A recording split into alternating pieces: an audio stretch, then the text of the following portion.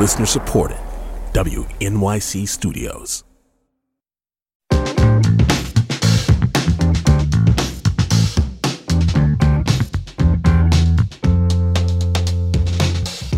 This is all of it. Every week we catch up with our eyes and ears in the newsroom, editor Kate-Hinds, to get a handle on what the newsroom has covered, is covering, and will be covering in the future. Hi, Kate.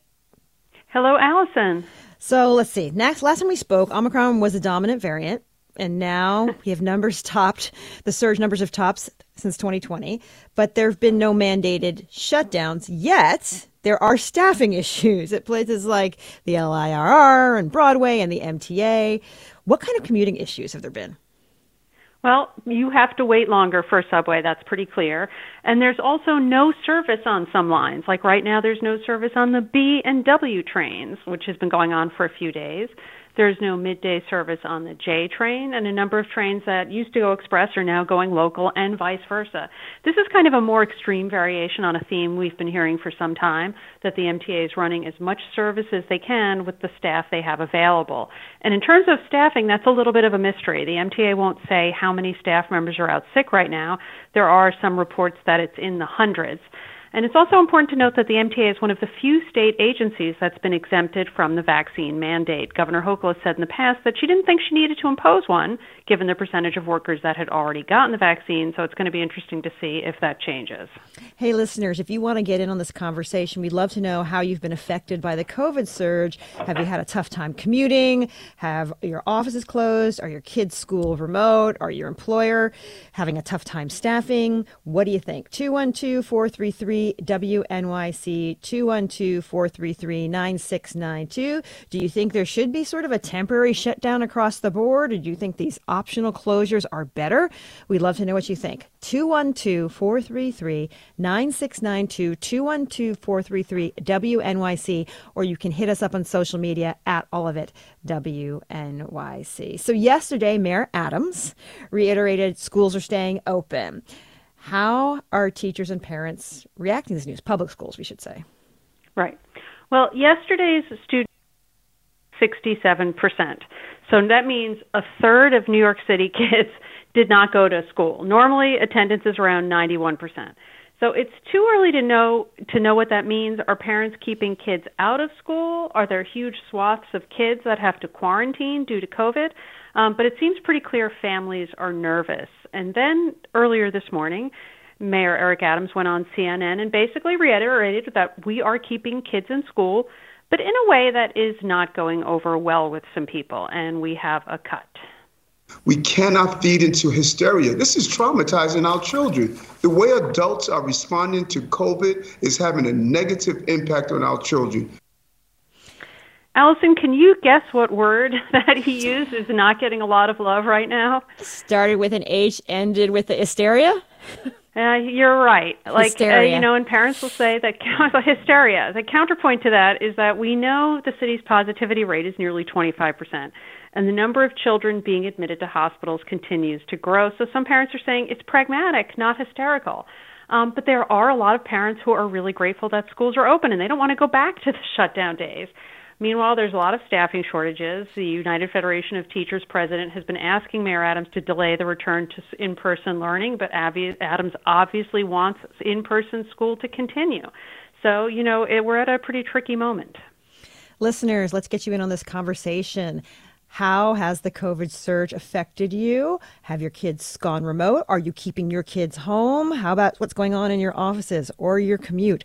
212-433-WNYC, 212-433-9692. Do you think we should do sort of a temporary shutdown, or do you think these optional closures are working better? We want to know what you think. 212-433-WNYC, 212-433-9692.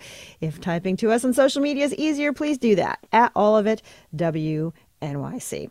Okay, so one of the ways that Mayor Adams and Governor Hochul said they'll combat the spread in schools is with increased testing. All right, so where are we on this? I mean, who supports this? Who doesn't? How possible is this? Yeah. The city it's called the policy is test to stay, and it's a little different from, previous months in school. Kids who are exposed to COVID can take a rapid test and remain in school as long as they test negative twice over a few days and are symptom-free. And so far, the city says it's distributed about 2.1 million at-home tests, and there are about 1 million kids in public school. Each kit contains 2 tests, so, this could be enough for a month. And the city has doubled its random testing program in public school, and it's now including kids and staff who have been vaccinated. That population had not been randomly tested before. But families have to opt in to random testing, and the vast majority have not. And kindergartners and pre-K kids are not part of the random testing program anyway, so there are some clear loopholes. Pretty much everyone seems to say this is not enough. We need more testing. Everyone needs to be tested randomly, not just the kids who have signed up to be tested. It's basically the city administration and Kathy Hochul who are saying this is good enough. Everyone else is saying, I don't think so. Let's go to Liz, who's called in on line 1, calling in from Brooklyn. Hi, Liz. Thanks for calling All of It. Hi. Glad to be here. I just want to say I completely agree that people don't think that there's nearly enough mitigations, especially testing. And I have a really good example, unfortunately, a good bad example. Mm-hmm. So one of the reasons I didn't send my child into school on Monday was because there was no baseline, which many districts are doing across the country. LA picked up 3,000 cases before the school year even started, and they have half the number of kids that we do.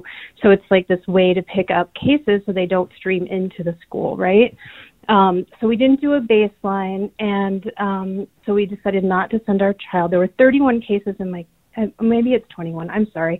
The 21 or 31 Still cases the last week of school. A lot. Mm-hmm. Anyway, so, but yesterday we didn't send my child in, and then we got notice that 2 teachers tested positive during the day, and that 3 classes were sent home with the test kits.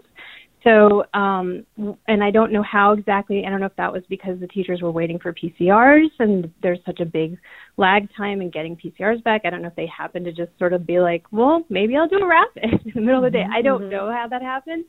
But, obviously very, concerning for kids, right? When they get that test kit, it kind of, it hits home. My child got a lot of texts from buddies that were sort of freaked out because this had happened, and it didn't have to happen that way. These are 2 very specific cases that never had to happen, because if we had had a baseline, they would have been caught before schools ever opened.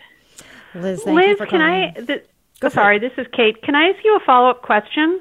What is Please. your plan? Are you going to send your child back to school? Or are you going to sort of wait and see how the first week shakes out? Yeah, that was kind of the agreement that I came up with my co-parent. But, from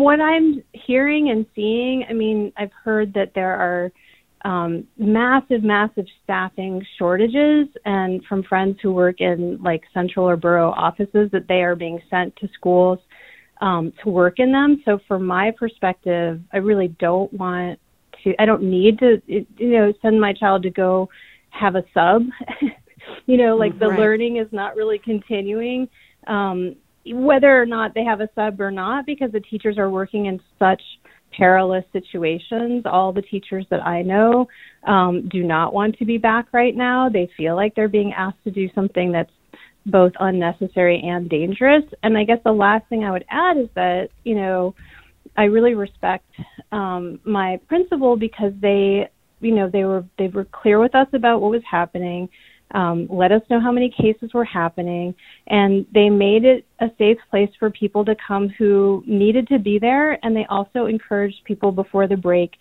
to not be part of this massive surge. So that, and I wish, what I'm seeing almost immediately with this new administration, we're going from what really wasn't very supportive or very good mitigations to potentially principals feeling like they have even less power to protect their schools.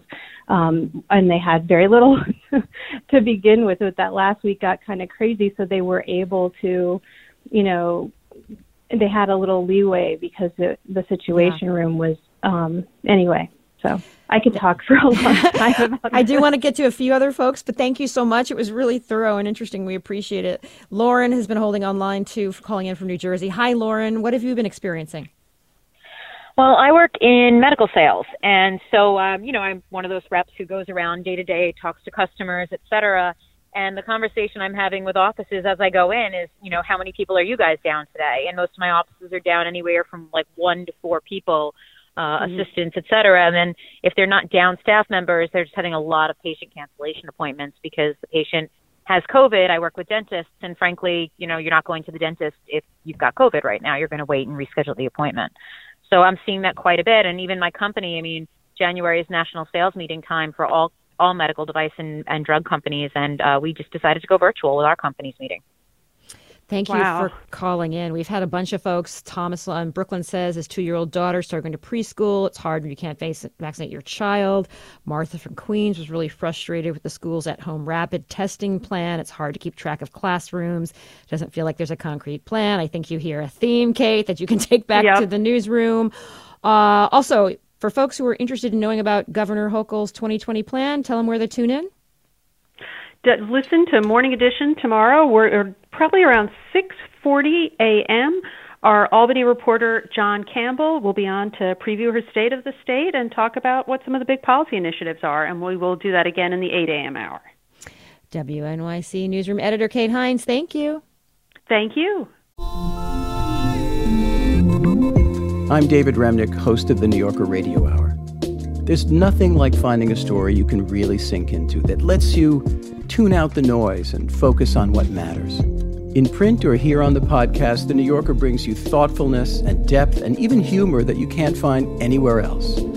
So please join me every week for the New Yorker Radio Hour, wherever you listen to podcasts.